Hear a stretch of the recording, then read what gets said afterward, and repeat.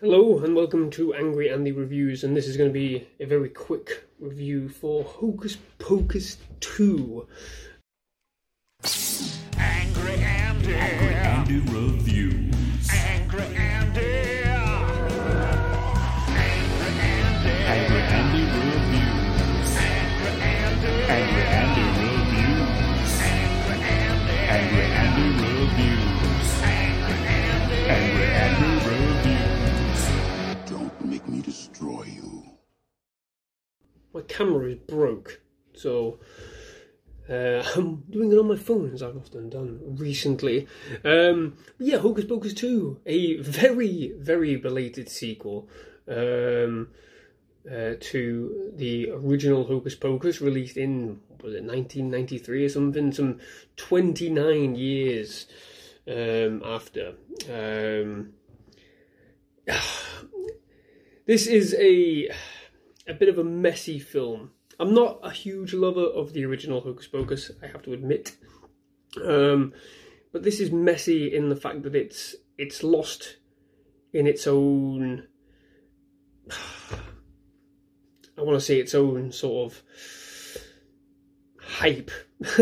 Its own sort of enjoyment of itself, which it's fine, it's an honest, playful little film, but it's all nostalgia. There's nothing in this film. There's nothing new. In fact, I think it's much weaker than the original Hocus Pocus. The original Hocus Pocus had the joy of just these three witches simply wanting to murder naughty children. It's plain, it's simple. There are multiple stories in the original film. That keep you invested with the characters. In this, I don't really know what the plan was for the witches. They come back, they're brought back by a black candle yet again, that was crafted by this historian, and the Sanderson sisters come back. They're brought back by a coven of young witches. So they try and play this sort of, you don't have to be bad anymore, you can be good. But obviously, it just becomes messy and without any sort of real need for existing. I don't really know why it exists. I don't know what happens, to be quite honest. It's really bizarre. They're trying to match the same tone, the same levity of the original film, and it doesn't fit. It doesn't work. It's played in a contemporary way that is a complete mismatch of, what they're trying to do.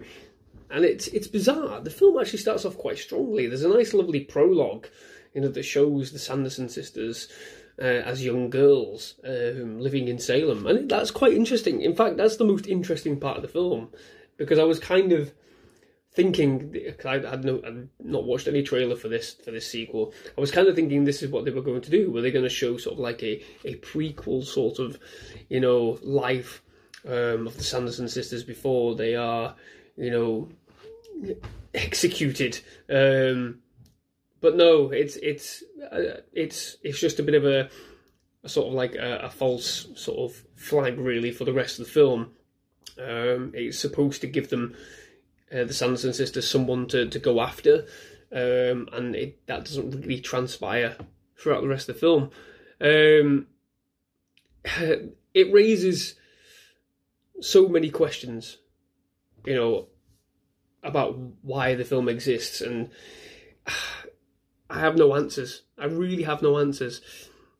The only upside to this film, really, I think, is how game the central cast are. Bette Midler, Bette Midler is Bette Midler. She's well into it.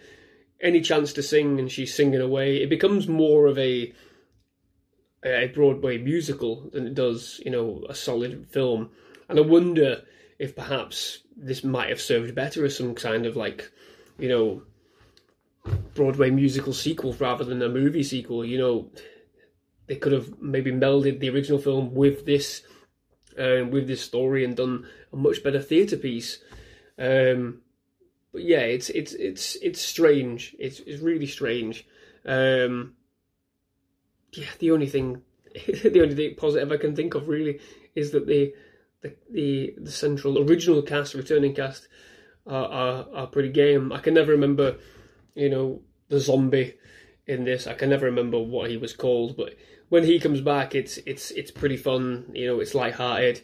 But again, there's no sort of, I don't think there's any real tension. And I know it's a kids film, but you're still going to have peril and tension in the kids film. That's why kid films work so great. That's why kids invest in them. Kids want to go back and watch them again, because there is peril, there is, some scares, there is some, thoughtful mechanism within the film. That's why kids love The Lion King. That's why kids love, Sleeping Beauty. But we don't get that with Disney anymore. Everybody's got to be good. Everybody's got to be nice. And that's what happens in this film. The returning trio, they have their weird machinations where they're trying to do certain things, but in the end, nothing happens. They just become nice. They disappear, and then Bette Midler realizes, oh, what I've been doing is horribly wrong this entire time, and she disappears, and it flitters away into a warm, wintry fart, unfortunately. And I don't even think it looks that great.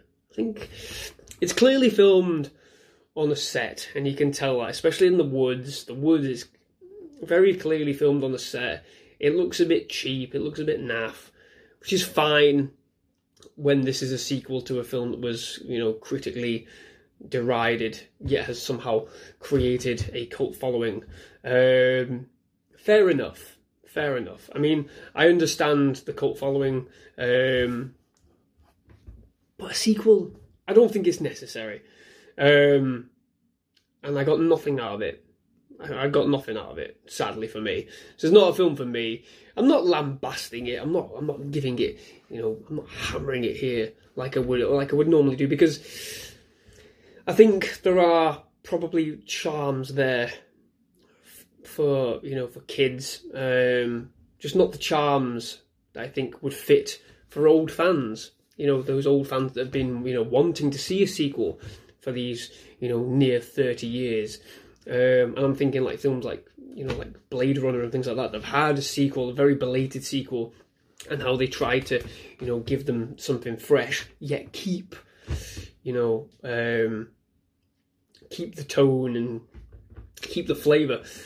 Yeah, they do all that stuff in here, but there is nothing fresh. It doesn't feel unique. It doesn't feel clever. It doesn't feel well made. It's a shame, really. It's like it's been thrashed out, knowing that they would get views and get sells. But there you go. The dialogue in this is so well, heavy with exposition that I tuned out. So unfortunately, this is a tuned out score of 4 out of 10, unfortunately, for Hocus Pocus 2. And I'm going to leave it there. It's a weird film. It's a weird film that plays more like an advert for a kid's TV show, or, a weird music video that just goes on for too long and is cursed to brainwash you into buying more Disney merchandise, I guess. Also, Jesus Christ, I've never seen the heaviest bit of excuse me, that's nearly killed me, product placement in my life. And the product placement isn't one product, it's a brand. My word, they go into a supermarket and Walgreens, this is why you're in the supermarket, we'll give you a supermarket set so you don't have to build one if you plaster Walgreens all over the place. That's the problem with this film. It doesn't have its own identity. It's laden with exposition, and it feels like it's been purchased by the highest bidder. A bit of a shame, I think. But I'm going to leave it there. 4 out of 10. Oh, Disney, you've got to do better with your IPs. But never mind, eh? Never mind. When's Hellraiser coming out, Disney? Or for the UK audience? Please? Anyone? Alright then. Bye-bye.